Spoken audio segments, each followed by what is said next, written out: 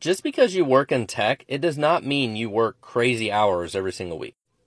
You guys post comments on my videos a lot about how does this guy have time to make TikToks if he's an entrepreneur, or he works in tech and whatever.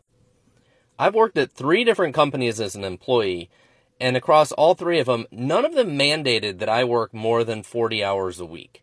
Now, granted, once in a while you have special projects you have to do, or you have to travel, or you've got to get up at 2 in the morning to troubleshoot some production issue or push code or whatever, and that's a normal part of the job.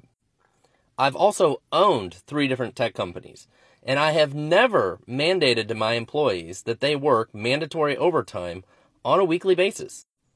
However, I do hear horror stories. I have a friend that told me just yesterday she worked at a company that required them to work 14 hours a day, 7 days a week, and they pushed back so they could have 1 evening off.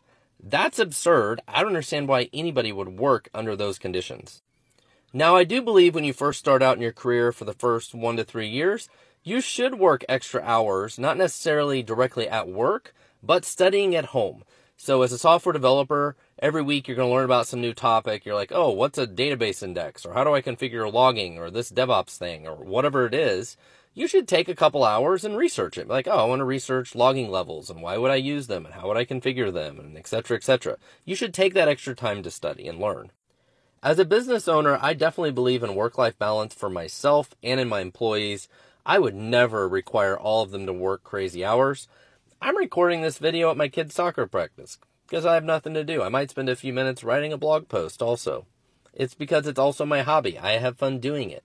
As long as you have good work-life balance, I think that's critical. We don't live to work. We work to live and pay our bills. If you work at a place that makes you work crazy hours, I just recommend go looking for another job. Not every place requires working crazy hours, and I don't recommend it. Work 40, 45 hours a week and enjoy your time. Shortcast Club